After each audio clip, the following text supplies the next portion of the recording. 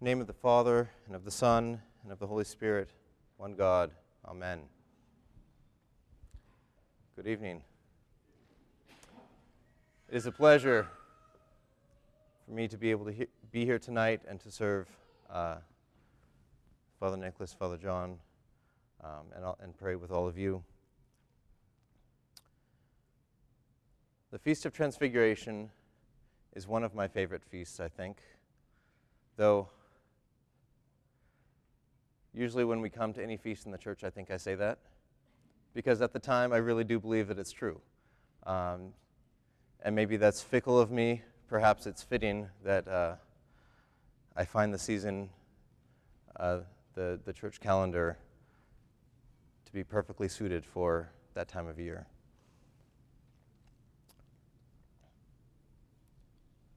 So in the gospel reading, we hear of Jesus taking three of his disciples, Peter, James, and John, up onto the mountain.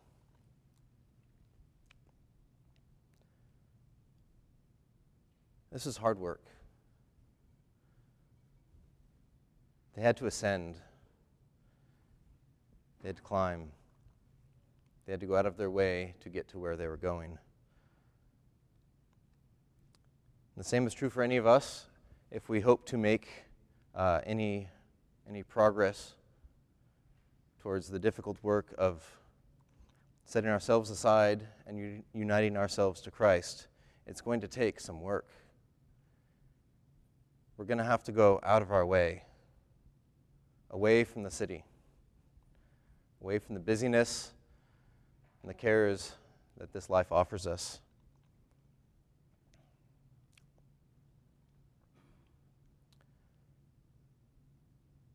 And we hear that while they were praying, Jesus shone with this radiant light. Now, this light is not something that Christ was suddenly imbued with. This was not something new. This is not some trick that Jesus conjured on the spot to show his disciples, look what I can do. No, this is always with him. This is the divine light of Christ, of God. And we hear that this brilliant, radiant light was too much for the disciples to handle. In one of the Gospels, it's described as being white like lightning. I can't think of anything whiter than lightning striking through the darkness. And it gives new meaning when we read the beginning of John's Gospel. That the Word who was in the beginning was the light, and the darkness could not comprehend it. This is the light that illumines everything. It cuts through the darkness like lightning.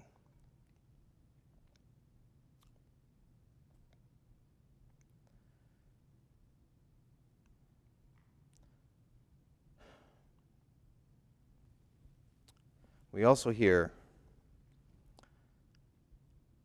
that Moses and Elijah appeared next to Christ.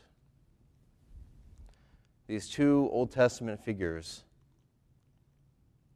Moses representing the law that was given to him also on a mountain, and Elijah representing the prophets, and Christ in between them, who is the fulfillment both of the law and the prophets. And the response to seeing Moses and Elijah by the disciples was, "It is good that we are here, and if it pleases you, if it is fitting, let us build some booths." Now, this transfiguration event took place during the Jewish festival of the booths, which was a celebration of God dwelling amongst his people.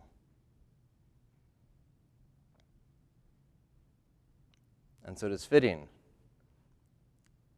that with the Old Testament figures on either side of Christ, the offer to build booths for the three would come while Christ, who is God incarnate, who has come to dwell among his people, was transfigured.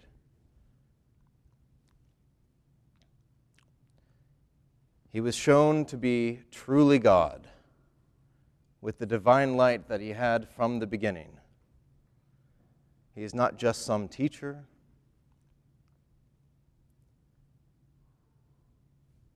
He's not just some miracle worker, but God in the flesh, the God of both the living and the departed.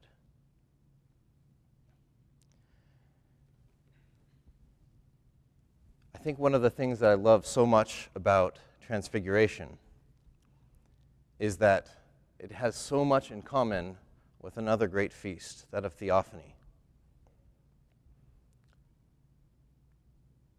You have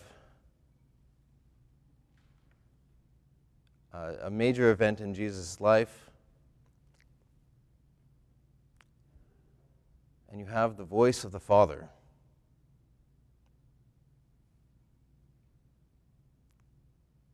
calling down, "This is my beloved Son."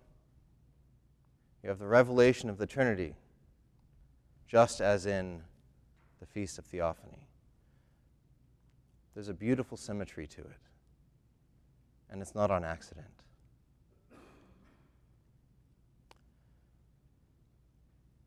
This is a reminder for us of our baptismal calling.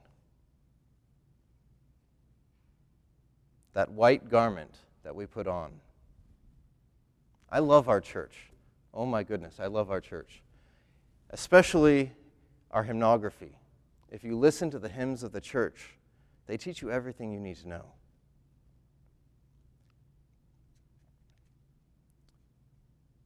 In the Troparion for Theophany, Christ's baptism, it tells all of the connections, then again with Transfiguration. When we sing at baptisms, "Grant to me a shining robe of light, you who are clothed with light." And in this instance, we see Christ clothed with light. At the beginning of the epistle reading, St. Paul tells us to remember our calling. And this is our calling, back to our baptism, back to purity, back to that pure white garment. Because we too are called to be transfigured, just as Christ was. The Fathers are very clear. We have St. Athanasius, as well as St. Irenaeus before him, who say that we are to become gods, to be by grace what God is by nature, that we too are to shine with the radiant light of God by his grace. Now, even this bright, radiant light that was too much for the disciples to handle, this was just a foretaste, just a glimpse of the true glory of God. Just a little bit, in proportion as they could bear it, in God's mercy.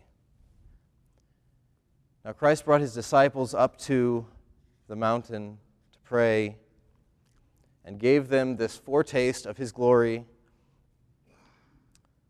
to give them hope and faith to endure what would to come. If you read this gospel and in context in the Bible, you see that before the Transfiguration account, Christ is warning his disciples about his impending crucifixion. And shortly after the Transfiguration account, he again warns his disciples that he's going to be put to death. And so he gives his disciples this little glimpse of hope, this little clue that when things seem dark, that darkness cannot overcome the light. Now, each of us is called to have this transfigured life, to let God's light shine through us, through every aspect of our being. We are called, as the epistle says, to be a lamp shining in a dark place. And we also need to learn to train ourselves to see that light in others. Because each one of us who have been made in the image of God has that potential to shine with the radiant light of God. Do we treat each other this way? Our family members, our co-workers, fellow parishioners, those people who annoy us the most? Do we help them to bring out this light, or do we hinder them?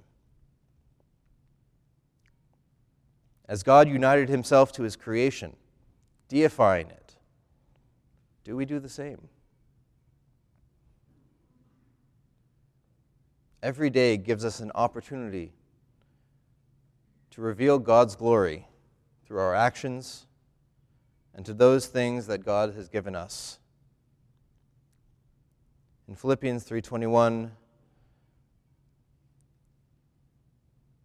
St. Paul says, so that we too may be transfigured in the glory of God. May this be our aim. And may this be ever on our minds. In the name of the Father, and of the Son, and of the Holy Spirit. Amen.